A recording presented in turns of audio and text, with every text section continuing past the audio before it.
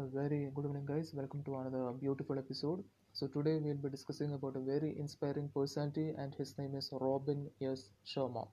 He's a Canadian writer, he's a fantastic speaker who is widely known for his book, The Monk Who Sold His Ferrari. Robin Sharma has been dubbed as the world's top leadership gurus. He has been ranked as one of the top 5 leadership gurus in the world, and it is based on an independent survey of over 22,000 business people. Even the website speaking.com has voted Robin Sharma as one of the top 5 leadership speakers in the world.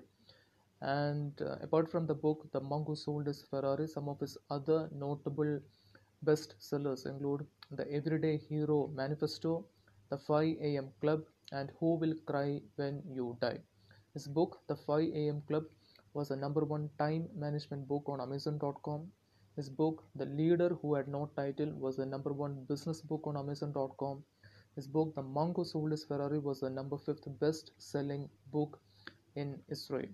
And he's successful to such an extent that he is regularly being called to conduct training sessions for companies like Nike, Microsoft, IBM, FedEx, Oracle, just to name a few. He has a training company by the name Sharma Leadership International, and his social media post reaches over 600 million people a year, and he appears in platforms with other dignitaries such as Richard Branson, Bill Clinton, Jack Welch, just to name a few.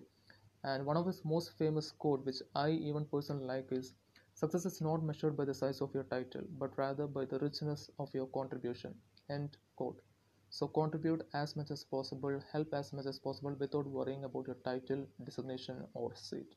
So hope this particular section has been informative for you people as well. So that's it for the day. Have a nice day. Bye bye. Take care.